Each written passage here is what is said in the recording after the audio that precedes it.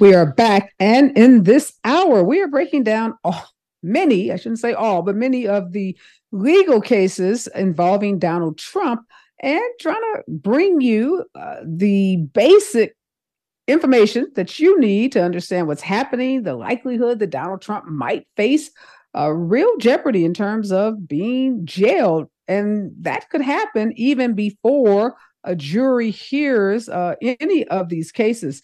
Joining me in this hour is David Slarskey. He is a New York based attorney with more than 15 years of experience in litigation and trials. And also G. Edwin Rush. He is a Los Angeles based litigation attorney.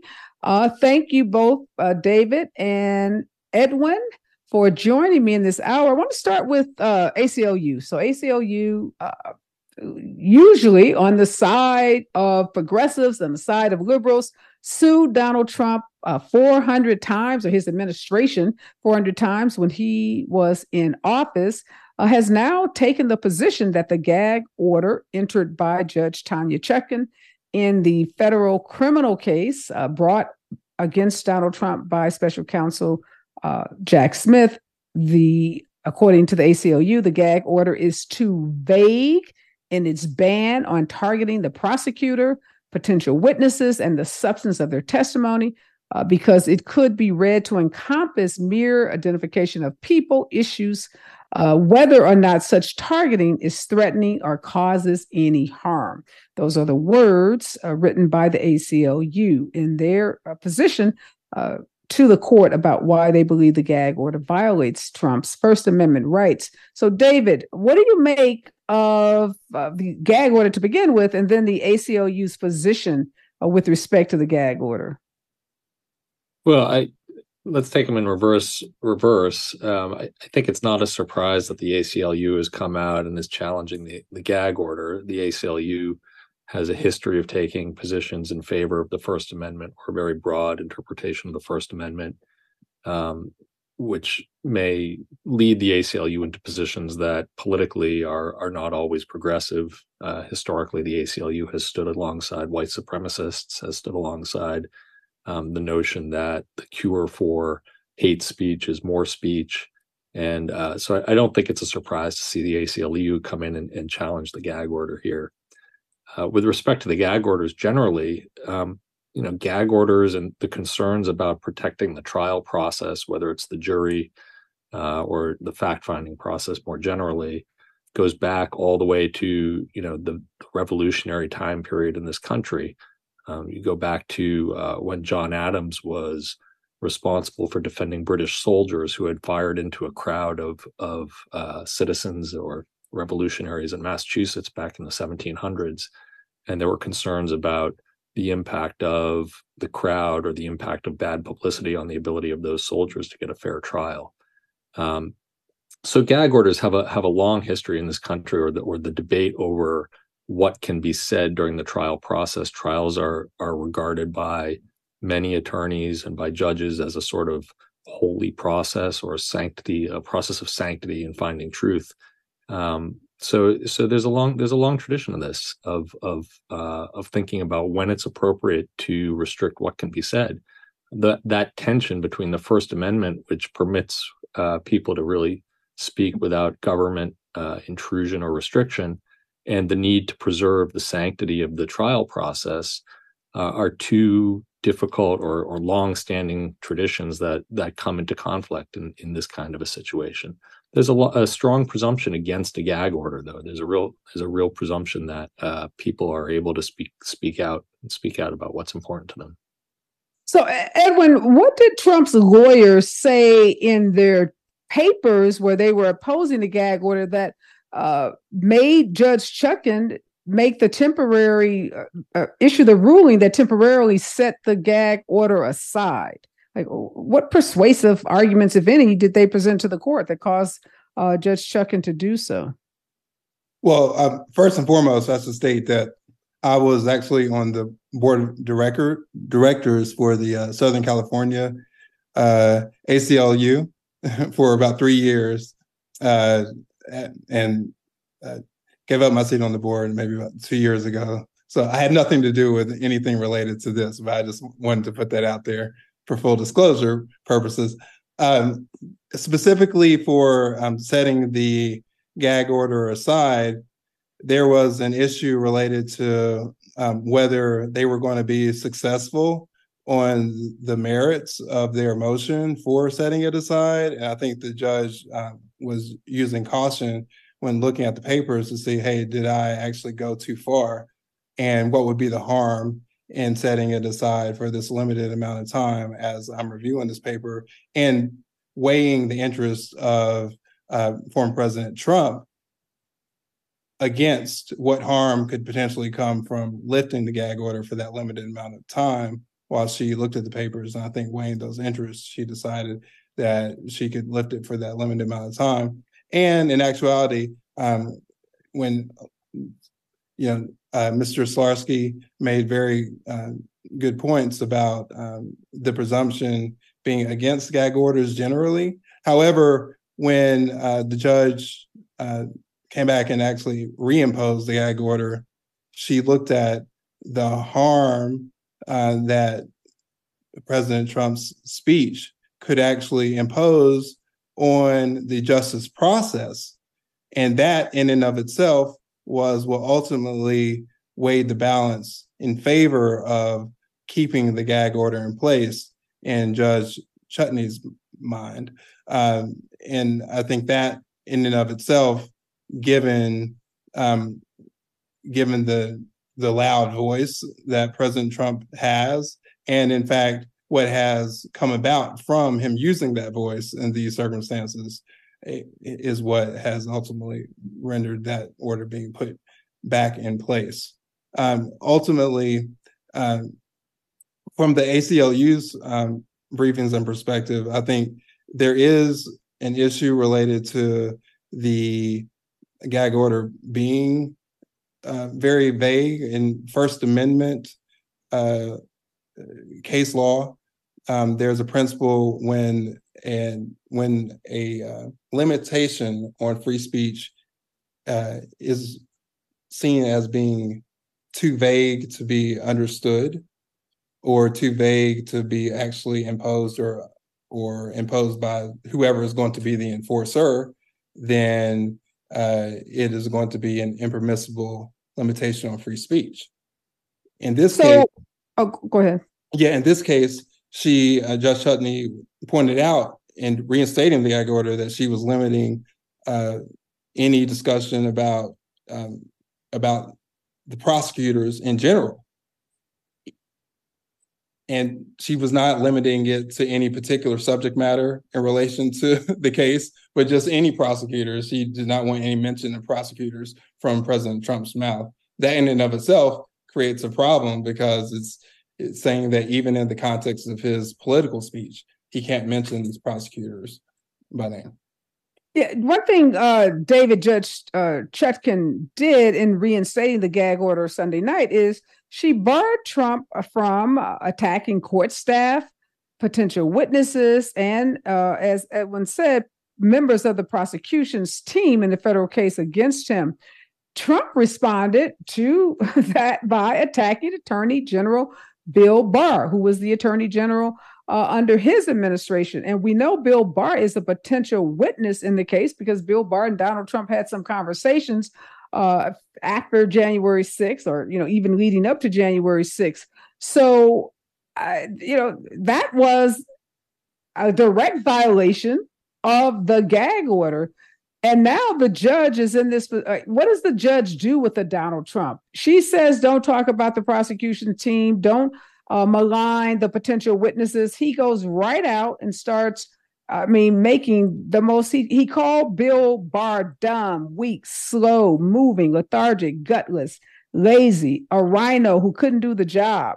He just didn't want to be impeached, which the radical left lunatics were preparing to do. And he wrote, that's what Donald Trump wrote about Bill Barr 75 minutes after the gag order was reinstated. And in big capital letters, Bill Barr is a loser.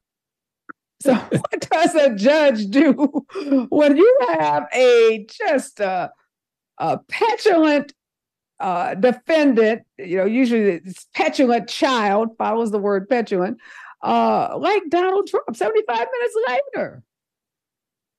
Well, I think you have to look at what the purpose of the gag order is, and these situations are always highly fact specific about what's said and how it's said.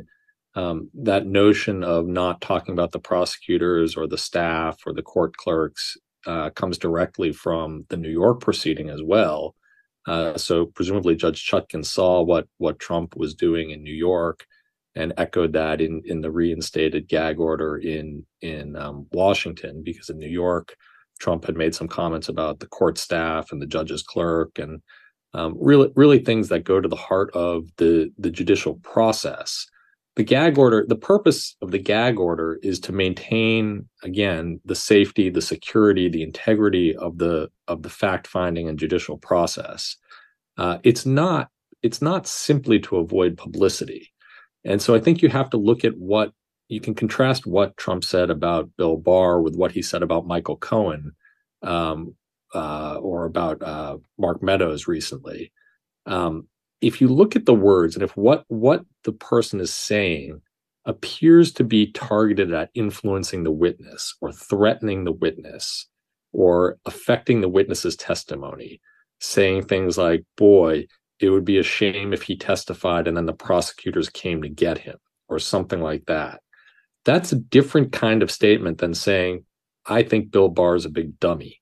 Or, over the years, Bill Barr tried to do all this hocus pocus when he was my attorney general and it never made sense. And I'm going to say that he's nuts, or something like that, kind of the unhinged types of things that Donald Trump tends to put out there in social media.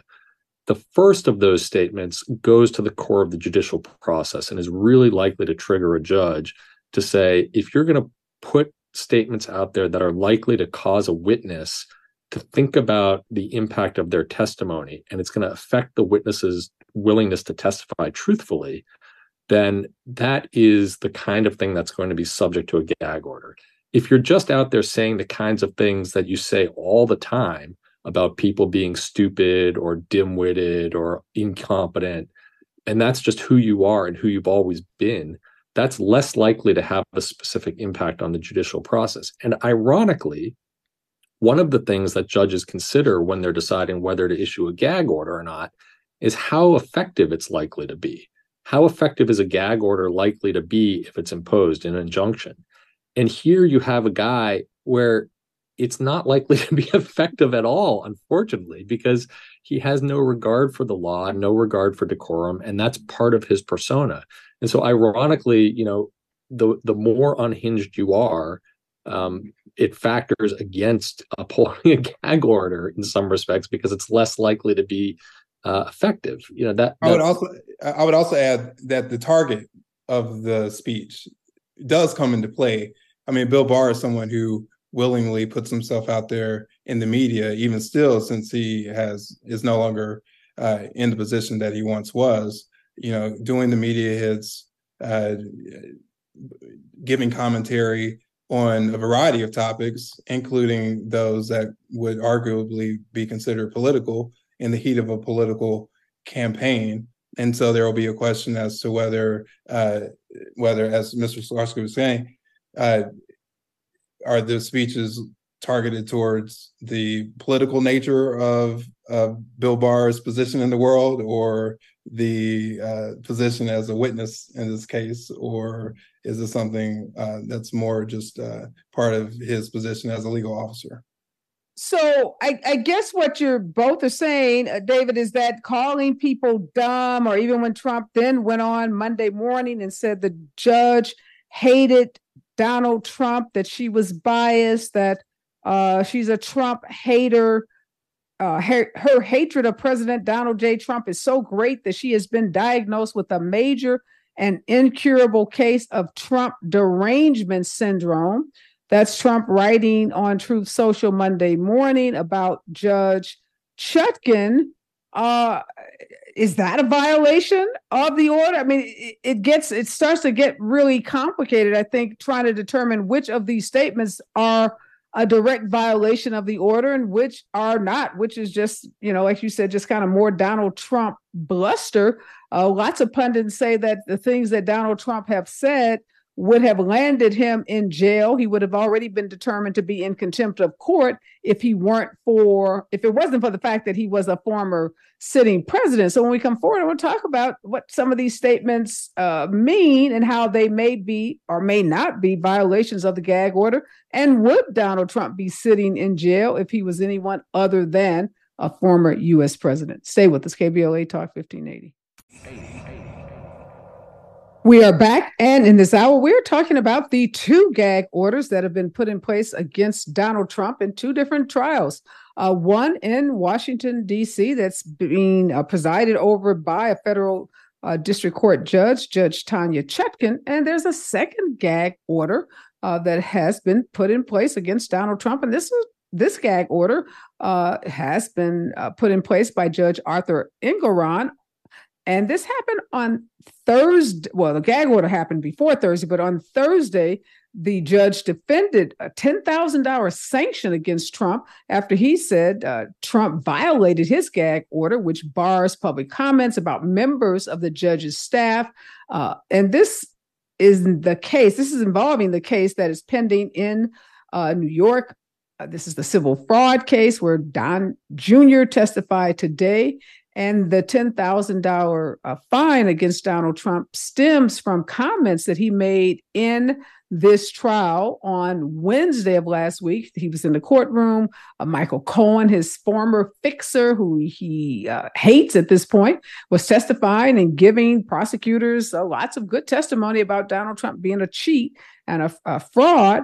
And they were in a break in the trial on Wednesday. And Trump says, this judge is a very partisan judge with a person who is very partisan sitting alongside him, perhaps even much more partisan than he is. So the judge took that statement about a person who is very partisan sitting alongside him to be a comment made about the judge's staff, which, according to this gag order, Trump is barred from making comments about members of the judge's staff. So, David, I'll ask you, David Slarskey's here. He's an experienced New York litigation attorney, and G. Edwin Rush is joining me in this hour, an experienced litigation attorney in Los Angeles. David, this judge in New York had no problem finding that this statement, of course, Donald Trump is arguing he wasn't talking about the clerk. The judge is like, I'm no fool. I heard what you said. You are talking about my clerk. Here's a $10,000 fine. What happens? Donald Trump's not going to stop talking about anything in this gag order. So what is this judge going to do next? Is it likely that we'll see this judge take the pretty drastic step of ordering Donald Trump into some kind of confinement? Justice Engoron is certainly no shrinking violet. I think what was really the most remarkable thing about that episode is that the judge actually swore Trump in after he made those comments outside. And a lot of people have been wondering whether Trump would testify or not. Trump did testify. He was forced to by the judge. And, we remarkably now have a finding by a judicial officer that a former president of the United States is not credible and can't be credited. Because Trump took the stand and said that he was talking about the witness and about the judge and not about the judge's clerk, who the judge was trying to protect with the gag order. And the judge made an affirmative credibility determination that Trump's testimony could not be believed. And that is just an astounding step in American history, that a former president of the United States went under oath and a judge made a determination that he cannot be credited. His testimony was false. And in layman's terms, that Trump was lying. He's lying. Make it plain. He was a lie. He was lying, and he is a liar. So right. You get to. I mean, there's no way to avoid the finding that he's a liar, but that really does go to what the judge will do next. So the first time he violated the gag order was a $5,000 fine. This time it was a $10,000 fine. The question in my mind, will it be $15,000 next time, or will it be $20,000? Is this arithmetic increase or exponential increase? Because pretty soon we'd get from 20 to 40 to 80. The question is just how quickly the judge will accelerate the penalty. Well, let me ask you this, David. If this was anyone other than Donald Trump, would it be this kind of mathematics game, or would the judge say, okay, 5,000 the first time, 10,000 the second time, the third time you're going to sit in a jail cell at Rikers to think about your continuous violation of my order? I mean, or would, if it were you or me or anyone else that hasn't been the president of the United States, would we get the leeway to just pay money? Because, presumably Donald Trump is a billionaire, although we know he's not. But presumably, what's $5,000 to him? What's $10,000? That's nothing. Well, there's one man you should ask, Areva, which is former city council member Don Hill down in Dallas, Texas, who was running for election and he was a city council member. He was up for election. He was the mayor pro tem and accused and indicted of bribery, receiving bribes. There was a gag order imposed in his trial. And a few days before the trial started, he went on a television show and made some comments. This was back in 2011, that the Bush administration was after him because he was a Democrat.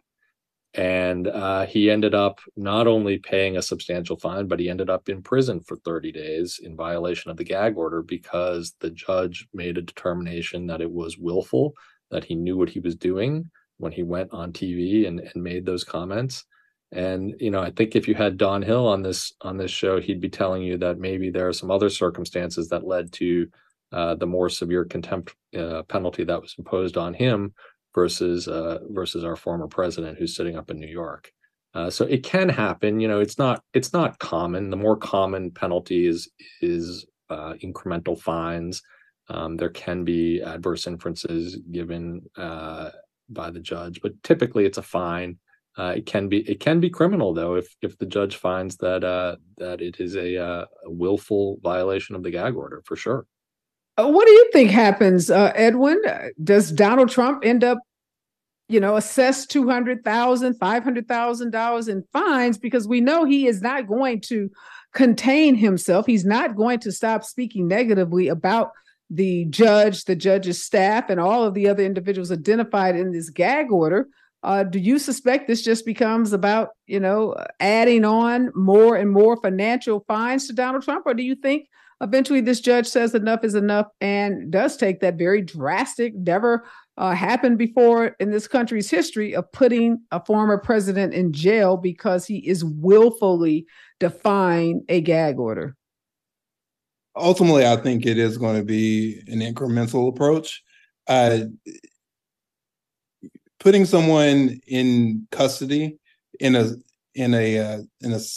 civil context is generally seen as like a last resort kind of issue, and ultimately, I think it's going to be a consequence of likely two things. One, the kind of statements that are being made by former President Trump, and what is resulting from those statements. If there's any sort of harassment that occurs against the court staff as a result of these statements, I think that's going to be heavily considered by the judge.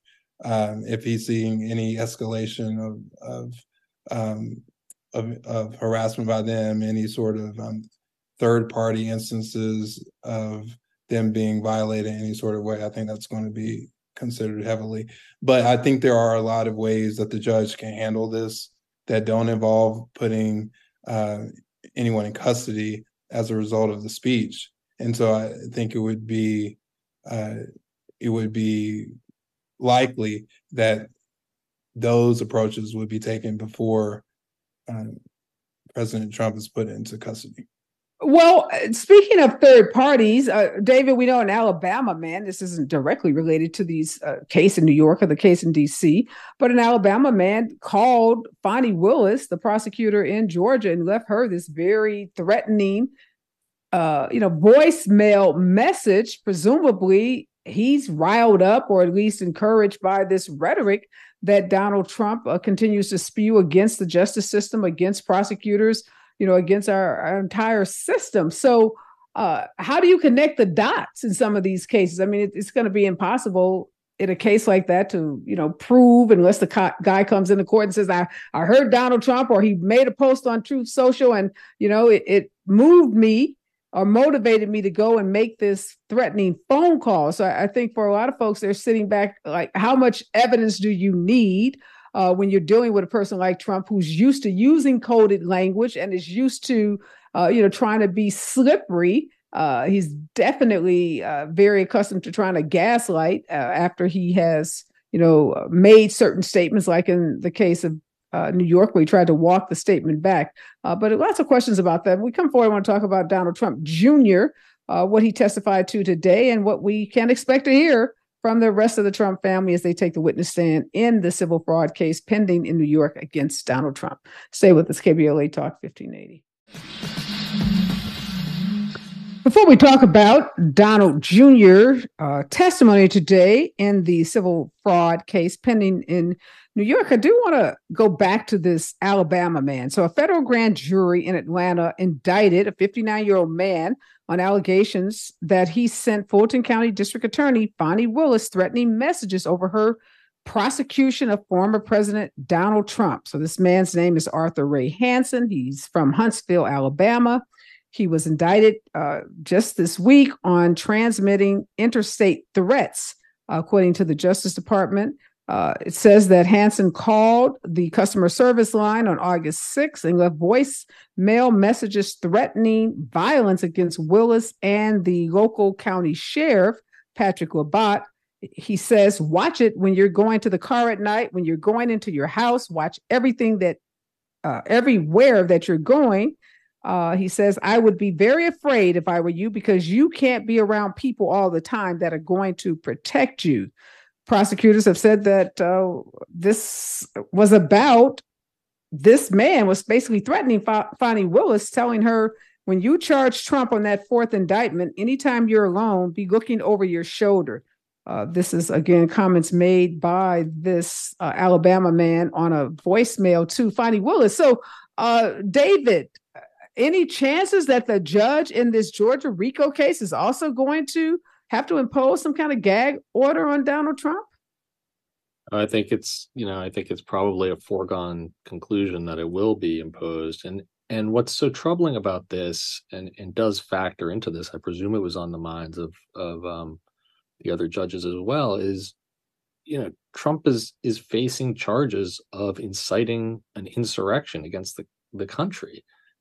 He knows the power that his words have. This is not just any criminal defendant or any litigant that is standing in front of the courthouse steps screaming from the steps that I'm a free bird and will always be a free bird, and you will remember me, or something like that. This is a man who knows and has seen the power of his words and the damage that it can do. People were killed in that riot as a result of his words. So I think that these are really, it is a very serious situation. And I certainly wouldn't be surprised to see the judge in Georgia enter a similar gag order. And it wouldn't shock me to see incremental penalties against him. Yes. Both of you seem to think that jail or incarceration is not likely to be one of those penalties unless, something far more significant happens. I know a lot of people are disappointed about that, because a lot of folks believe if this were anyone other than Donald Trump, jail would definitely be on the table. I want to move real quickly to Donald Trump Jr. He testified today that he had no involvement in the annual financial statements that his family's business gave banks and insurance companies, despite language in the statements themselves suggesting that he was partly responsible for them. He did acknowledge signing some of these documents, but he said he didn't know much about accounting, that he relied on the Trump company's accountant to make the determinations about what should go into these financial statements. He was a very different Donald Trump Jr. is what we're hearing. He wasn't this bombastic, arrogant Trump Jr. that we often see on cable news, on Fox News, but that he was very respectful, that he was very deferential to the judge and to the court process. Edwin, what do you think this testimony does for the case against the Trump organization? Does it help? Does it hurt? And then we're going to talk about what we should expect from the rest of the Trump clan, as they also will be called to testify.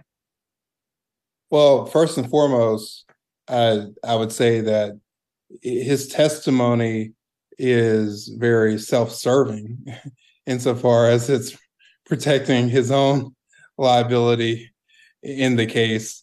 In terms of his involvement in regard to the accounting and whatever valuations he made related to the properties and other assets of the company, I think in this type of organization, you're getting very, very different kind of tellings of the story related to how the Trump organization was ran. In one instance, on one hand, it's a very large organization with great assets, and on the other hand, it's very close-knit, closely run, very tightly run by this small circle of individuals that all have a say in how everything goes. So I think Trump Jr. is telling you that ultimately he was leaving it to the brain trust of the accountants to let them tell him how all of these assets were supposed to be valued. Ultimately, I think that may be found somewhat credible, given his position in the company. I think if you follow what is known regarding the Trump organization over the years, Donald Trump Jr. was not always the most involved related to the runnings of the company on the day-to-day. I think that was more of an Eric Trump role in the organization. Donald Trump Jr. maybe being more of the figurehead type and more the voice of the organization. Ultimately, he's telling you that side of the story. So ultimately, it'll be up to the fact finder to make a determination as to whether he's credible. David, let's talk about Donald Trump himself. He's supposed to take the witness stand. We know in the deposition that was conducted in this case, he and his sons took the fifth several hundred, I think by some accounts, maybe as many as 400 times. Do you expect him to do so when called to testify next week? And from a legal standpoint, since this is a civil case, not a criminal case, what impact will taking the fifth, if he does decide to do so, what impact might it have on this case? Still skeptical that he's actually going to take the stand. I think there's too much at stake out there because there are criminal proceedings elsewhere for him to really roll the dice on a sworn testimony under oath in a civil case. It just doesn't make a ton of sense. But then again, we see a lot of things. Well, can he be forced to take the stand and say, take the fifth with respect to every question that's asked of him? He certainly could be. I mean, he could be forced to take the fifth, and there could be an inference drawn from that because it's not a criminal prosecution. And I think what's interesting about this, so when you're going to take the fifth in a criminal case, obviously that's not going to happen in front of the jury. There's not all this drama around it. But in a civil case, and in this case, there's no jury. The judge is the trier of fact. There's not going to be, any protection of you taking the fifth. You're going to take it over and over and over again. And here's a guy that we know likes to say, if you take the fifth, you're lying. That's what he, said throughout his career. So if he does take the stand, if he's forced to take the stand, and he says the fifth over and over and over again, 2 hours of questioning. And we know in a civil case, the judge can draw certain inferences from you not answering the questions. But what do you think that does, to the public? Because this is all about the public as much as it is about what's happening inside that courtroom. I actually think it'll go more quickly. Justice Engoron has not shown a lot of patience for cumulative questioning or repetitive questioning. It may well be if he's forced to the stand, he takes the fifth a few times and then, makes a bit of a speech and says he's not going to testify because his lawyers have told him not to, and he's not going to answer these questions because it's all rigged and everything like that. But I would be surprised if Justice Engoron allows a process where he's questioned for 2 hours, taking the Fifth Amendment over and over again. Sometimes it's just done with one question, which is, whatever questions I ask you here, are you take the Fifth Amendment or invoke the Fifth Amendment? And there's not really a lot to be gained here for the prosecutors either, because there's no jury here. The judge has already made up his mind on liability. Any incremental benefit is a little bit theatric and probably not going to sway this judge. The judge has already telegraphed where he's going with this decision. Yeah, I think. Oh, go ahead. We're out of time. Give me 2 seconds. Sure. I was going to say, ultimately, I think in terms of the effect on the public, him pleading the Fifth, I think there's 2 different publics out there, and for Donald Trump's public, it's not going to make much of a difference. All right. We are out of time. Thank you so much, David Slarskey and G. Edwin Rush.